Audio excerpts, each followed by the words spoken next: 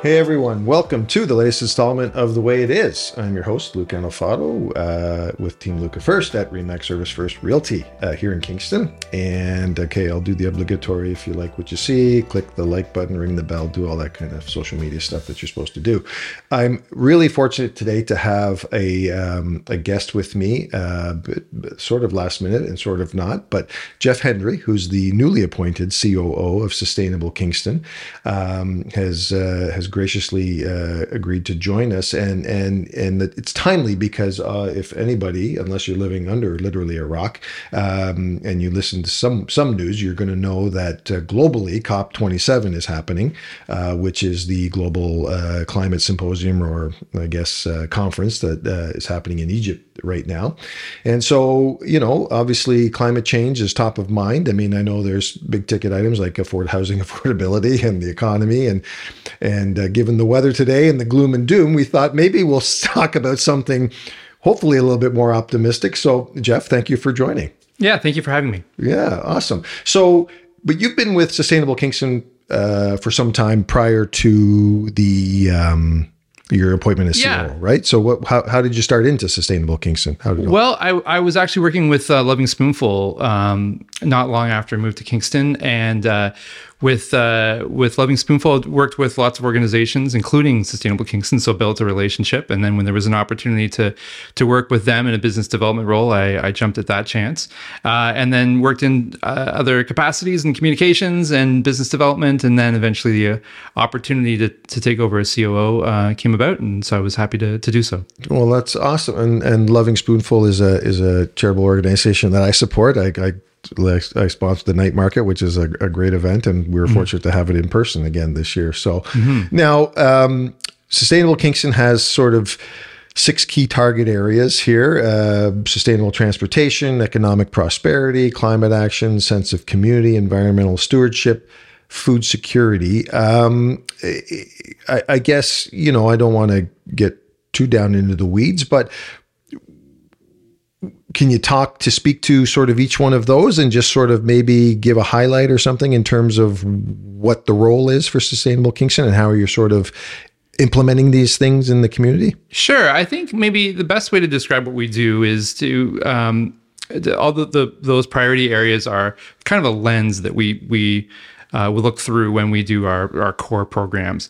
And essentially we do 3 different things. We have a service level agreement with the City of Kingston to do community-focused sustainability initiatives, campaigns, events, things like our upcoming Kingston Climate Change Symposium, which is taking place on January 19th of 2023, our pitch-in event, our webinars, working closely with schools and community groups. So we do that. That's number 1. And then number 2, we have our sustainably.eco program, where we work with businesses and organizations to help them reduce their carbon footprint. And that actually expands beyond Kingston. And we have members in between Belleville all the way to Cornwall, up to Lanark County. And then our third program that we is fairly new. We merged with, or through an asset transfer agreement specifically, with Red Squirrel Conservation Services about a year ago. And so we now work very closely with the City of Kingston on their Better Homes Kingston program. Yep. And we also provide home energy audits for homeowners looking to access a Canada Greener Homes grant. So we're providing the audit that allows you to go back to those granting agencies and say, hey, we've an experts check this out, and we think that if we do these number of things to our home, we can reduce our carbon footprint, our GHG emissions by 25%, right, and then thus qualify for the grant. So that's a huge part of what we do now, the energy services. And it's been very, very successful transition. And that's sort of the third component. So all those activities that I mentioned, those core programs, all of them touch on those 6 priority areas in some way. Yeah, well, and I mean, I was on the site and saw that one of the team members is Cedric, and I won't say his last name in case I mispronounce it, because he was a guest with and now I've forgotten the chap's name, from the City of Kingston, who was spearheading the Better Home. Yes, Soren Christian thank you. Cedric Pepelea. Yeah, Pepelea. See, I was going to say that. So yeah, no, I had them on to explain the whole program, or at least talk through it, and I guess it's been received way better than they anticipated, and they've already filled the 4 years of commitments, I guess, or potential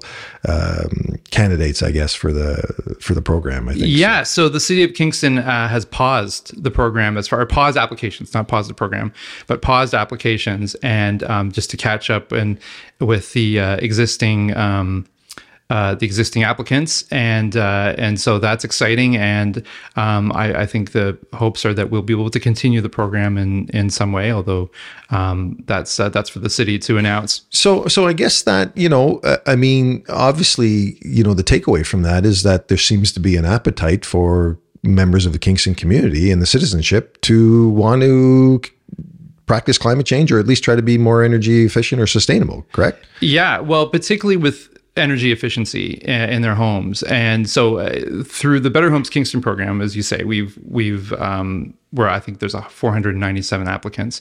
I think the hope was that we'd have 100 by the year's end, and we've quadrupled that, so more than that, quintupled it. Our experience also, though, from working with applicants to the Canada Greener Homes Grant is the same. I mean, our auditors are now booked into late January, and we have a big waiting list. So all across the board, and whether folks are doing that because gas prices are going through the roof and they want to just be more cost conscious, or they want to reduce their carbon footprint, or they want to do both. But regardless, there's that appetite, and it doesn't look like I had a staff member ask, what do you anticipate with recession? And so far, all things point to this trend continuing, that people will want to continue to do that because, again, it makes sense financially, and it makes sense from an environmental standpoint. Certainly, no question. I mean, obviously, not to sound too cynical, but obviously, yes, energy efficiency, self-serving, and they want to conserve or at least, reduce costs and everything. And I guess it's just a great positive byproduct if they can be sustainable at the same, reduce their carbon footprint at the same time. But interesting point. But recession aside, or I guess economic climate aside, I think those that are participating are homeowners. They're probably some of them. Tenured homeowners. I don't know your demographic. I'm just making assumptions here, but I would hazard a guess that they're, tenured homeowners and everything, and have equity in their homes, and now are in a position where if you've been in there several years or whatever, and now, maybe it's time to improve upon, and you might as well try to get paid while you're improving it, right? At the same time. So, let's talk about this climate symposium. And this is because there was one last year too, was there not? Is this the second now or has it been going on all along? And this is like number 10 or something. I think that's a good question. I think we're number 6 or 7. I should clarify that. But yeah, will be our I guess our second completely digital. Okay. Online. And so last year's was a huge success. We had over 700 registrants, and then another 1,500 views on the YouTube channel as well. And it was great because last year, in particular, it coincided with a lockdown. So there were a lot of kids that were home from school. And so we were able to provide some really great educational content for teachers that were struggling to find online resources. Right. And it was really cool to have the number of students participate. It was just a jolt of electricity to the event. And so it was a big success. And it has been a success since we moved it digitally. I think we might move, well, no promises, but we might move back to in person next year. We'll see how it goes. But the digital experience, the online symposium has been great.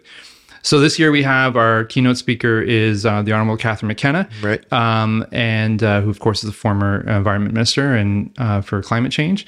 Paul Taylor is another speaker who is a longtime activist and the executive director of Food Share. He'll be speaking about food security, which again is one of our priority areas. And we're going to have a panel as we always do, and it's all hosted by Ali Hassan, who is a well-known, hilarious, but also incredibly gifted broadcaster and comedian actor. He just wrote a book, so he's the king of all media in Canada. Yeah, no, I'm a fan of Ali Hassan actually, and that's why when I saw the feeds last year about it, and then saw it again this year. So is the format that it's obviously if it's digital, then everybody's just in the audience, and then it's just the speakers that go ahead and speak, or is there any interaction or anything like that? Or there's an opportunity for Q&A for sure. But it's ultimately it's listening to people speak. It's free. I always forget to mention that, but it's free to anyone who wants to participate. And you can register at sustainablekingston.com. Good. And so, speaking about climate change, and because it is more top of mind, and it is, or seemingly, I guess, is top of mind with the younger demographic, right? I mean, I guess Gen Zs or younger, and I can't even speak to what the age group that is. I get confused with all of them, but that seems to be, and even during the municipal elections, you heard the sound bites that it was that younger generation, the younger demographic, that this was actually, if not at the top, tied for the top with housing or housing affordability or some of those other issues. And maybe speak to that. What's your take on that, or how? Yeah, well, it's interesting because actually, if you go to a climate march, the climate demonstration in Kingston, you will see a wide range of ages, but you will see a lot of energy from seniors. There's a group of really dedicated seniors in Kingston specifically who have been really the flag bearers for the climate movement in Kingston. So yes, obviously, huge student participation. And, there have been climate strikes. We've awarded a youth sustainability award at our Kingston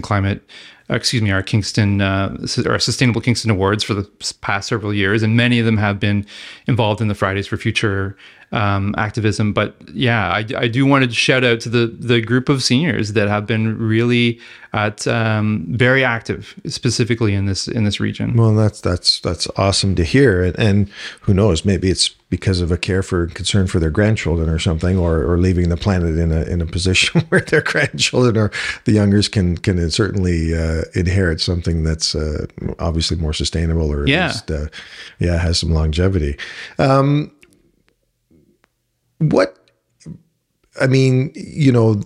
knock of climate change, of course, is that it you have to, I guess, square it with real life and how to operate in real life vis-a-vis, cars that still operate on fossil fuels and the need for that energy and everything else. So, how I guess for me, I know there's a lot of people that pay a lot of lip service to climate change and sustainability, and yet it's the practical implementation of it. So speak to that, and also maybe speak to how some people who feel that it's just not worth trying, like how does someone start, I guess, and make it worthwhile, I guess. Sure. Yeah, I think, the number one, it's a cliche about what we measure, we manage, right? And so there's a ton of online tools where you can actually go and punch in your lifestyle, how, the number of kilometers you drive to work every day, maybe what you eat, and they'll give you a pretty good estimate of what your personal carbon footprint is. There's also a lot of information about what activities, are more detrimental to the climate than others. And then, when you take an inventory of what you do, it can be alarming at first. You're like, oh, geez, this is a really big number. But then you think, well, what can you do? And let's see, eating meat can be a big one. I'm not a strict vegetarian, but we've reduced, we've got a new policy in our house. We no longer buy meat at the grocery store.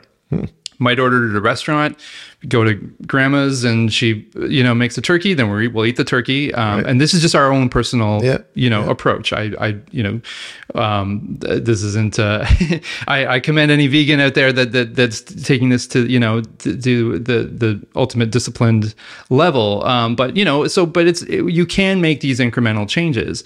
We moved recently and this isn't the same for everyone in Kingston. Not everyone lives in a great bus route, but I can get downtown to my office at the Seaway Co-working in 10 minutes on a bus. It is so convenient. We do have one car. We're on the wait list for an electric vehicle. But we thought, well, the kids are getting bigger. Do we need two cars? We don't want two cars. And I've, love Kingston Transit, and I take Kingston Transit or I walk almost every day. Wow. And I love it. And it's quick and it's efficient. So, it's not, there's some things that are harder to do than others. We just moved. We'd love to transition to a cold climate heat pump, and I think we will. Maybe that's not right away, but you just take, I think it's important to look at your inventory and then get take care of the low hanging fruit. It wasn't a big deal for us to make those changes to our menu. It wasn't a big deal for me to get a bus pass and jump on the bus every day to work, or it's a 15-20 minute walk. It's great. It's good exercise. Yeah. And some things are harder than others, but yeah, take care of the low hanging fruit, figure out what's making the greatest contribution to your GHG impact, and start there. I hope that's helpful. I don't know. No. And you're, and again, not to sound cliche, I guess, but I guess it all starts with us as individuals, right? If everybody started to make a plan and simply sit at home and say, okay, I'm going to measure my carbon footprint. And as you say, if everybody even just took some of the low hanging fruit off, I'm sure that would, if everyone did that, that would result in something that would be significant, I dare say, right? So yeah, and my feeling, and I mean, just to personalize it a bit, I go, like a lot of people, I go through periods where I exercise and periods where I don't. When I exercise, I eat better because I say, well, look, I just ran, I don't know, I don't run that far, but anyway, 5K this morning. I'm not going to have a milkshake tonight because I just ran. Like, I don't want to, I don't want to. And so the more you sort of engage in sustainable activity, the more you think, well, it's a bit of a snowball, you think, well, look, I'm going all this effort to reduce my carbon footprint. What's this company that I, shop at every week? What are they doing? Right. Is there another company that's doing better work? Right. That's, and then you start thinking, oh, well, I'm not going to shop there anymore. I'm going to shop at these guys. Right. They're making the right decisions with regards to maybe they've got their fleet's gone electric, or that they've renovated their spaces so they're more energy efficient, whatever it might be. So I do think you start, and then it becomes a snowball. And then our hope is that as a voter, you prioritize climate action higher than you did before, because again, you're going to all this work. Yep. What are the candidates that you're potentially supporting, or what are they going to do? Yeah. And so I think it just becomes something that you just, again, sort of view your life through the lenses of, of climate action, and it just becomes a bigger priority. And in speaking to that, because, the analogy would be no different than someone who says, okay, I'm going to have a New Year's resolution. I want to get more fit, or I want to exercise.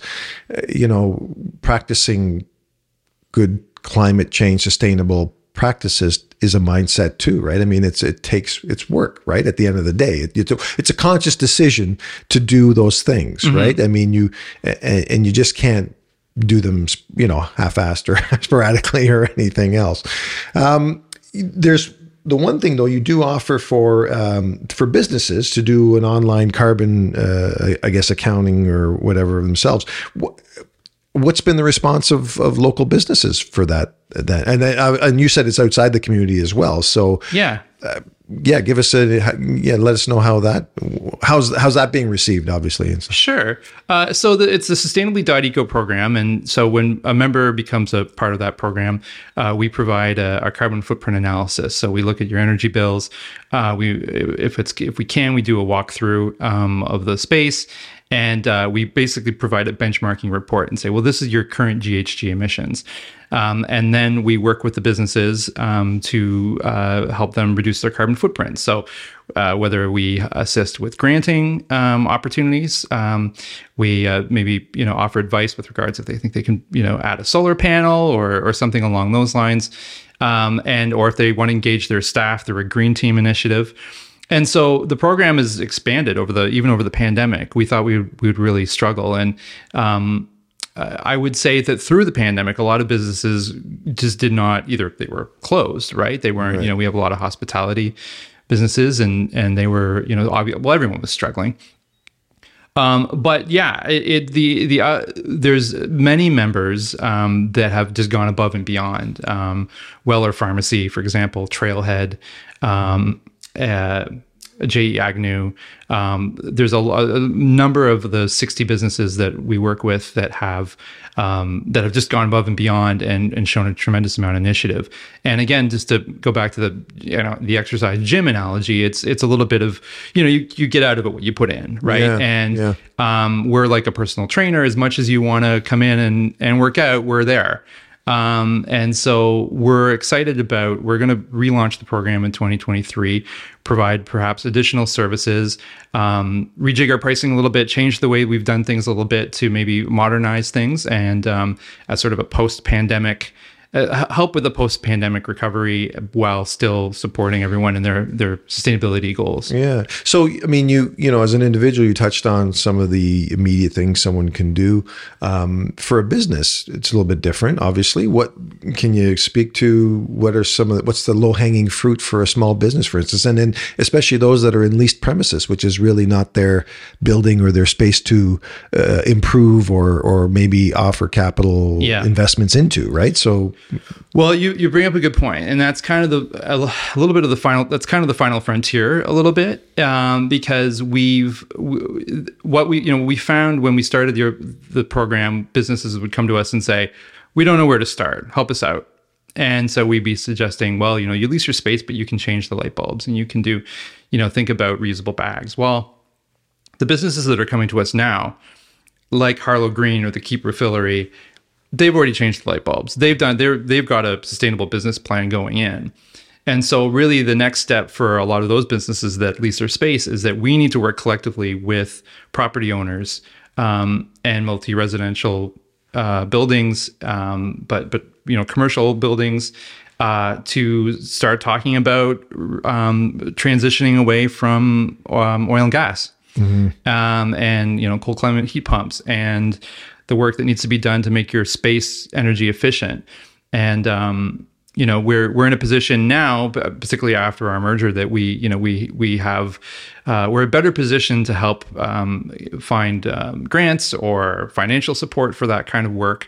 But that's something that we'd tried in the past, but it had some difficulty. And I think going forward, that's where we really want to make a big difference. Right. Yeah. Okay. Good to know. And Harlow Green, they're fantastic. I mean, they're a client, actually. Oh, are they? Okay, at least in the space that they're in. So, yeah. Oh, great. And they just expanded, which is great, which is testament to the great business model that they have. And obviously I wish them every success. So, so I guess I won't keep you much longer. And I know, because your time, like everybody's, is valuable. And maybe we'll just segue to big picture now with this COP27 symposium, and personal opinion aside, or whether you have to give the political opinion, what's your take on the COP27 in these global symposiums? Do they even achieve anything? Is it just politicians being politicians? Because I know from my personal observation, I'm a bit of a politico, and I do follow politics relatively closely, and I get annoyed by a lot of the sound bites. I get discouraged and sometimes not only frustrated, but just angry at what you hear and the comments and everything. So how much of what happens out there at that level even filters down or has an effect? Comments on that? Well, I've certainly never attended like a global conference to that scale. But you can probably speak to this too. I mean, there's real value in being in a room with, depending on who you are, right? I mean, and one of the things that struck me, I think one of the real takeaways or sound bites that was really resonated with a lot of people at COP26, I think, was some of these small island nations that were incredibly passionate about their future and climate change and rising sea levels. And so, there are those moments from these global events that can translate and can really change people's perspective. So I think, if you are, I'm not in any position to speak on behalf of the global South, but yeah, I mean, I think you have an opportunity to again be in the room with people that you might want to be in the room with, and then also to depending on who you are, perhaps get a seat at the table or a voice or an opportunity to amplify your message that might otherwise be difficult to be heard. And again, that those island nations come to mind. I didn't consider these tiny countries, but when they talked about the very real prospect of their countries, being swallowed by the Pacific Ocean, and so I think those moments are really important. But yeah, it can be frustrating, and and certainly it's interesting that fewer world leaders are at this particular event in Egypt than in the past. But I bet there'll be a lot of people that have gone to COP27 in Egypt and come back with a partnership or a sense of optimism that maybe they didn't have going in. Yeah, and sadly, it's these more prevalent climatic events that are occurring now that seem to sort of be the dose of reality that everybody needs to sort of, wake up and smell the coffee, so to speak, in terms of we need action now, right? I mean, it's not a hoax. It's not as a certain presidential candidate again now might offer up and stuff, but I mean, it's a real thing, and it's again, it's a classic case of the world now has to pay for all the sins of it before, right? I mean, that's from a global scale to right down to a micro, a community scale. We're all paying for the sins of the past, right? So and what people practices and everything else, right? But that's the evolution of it, and we learn as we go, right? So, well, that's great, Jeff. Thank you so much for your time. I really appreciate it, and I hope we shed some light and open some eyes to Sustainable Kingston and your programs, especially businesses, and hopefully maybe we've motivated and activated some people to start better practices at home and everything. So thanks for coming. Yeah, thank you. And I just say, I mean, just to leave on an optimistic note, there's so much activity that's happening that's a source of optimism. I mean, solar globally has gone down by about 90%. You're seeing, again, talking about locally, the number of people that are lining up to retrofit their homes to, buildings in Kingston make up about 41% of our, regional GHG pie, piece of the pie. Right. And so, so thank you again for having me, and anyone that would like more information to contact me or reach out to info@sustainablekingston.com. Yeah, no, that's awesome. We'll post the links on our site, and that's awesome. Thank you so much for your time. Thank you, Luca.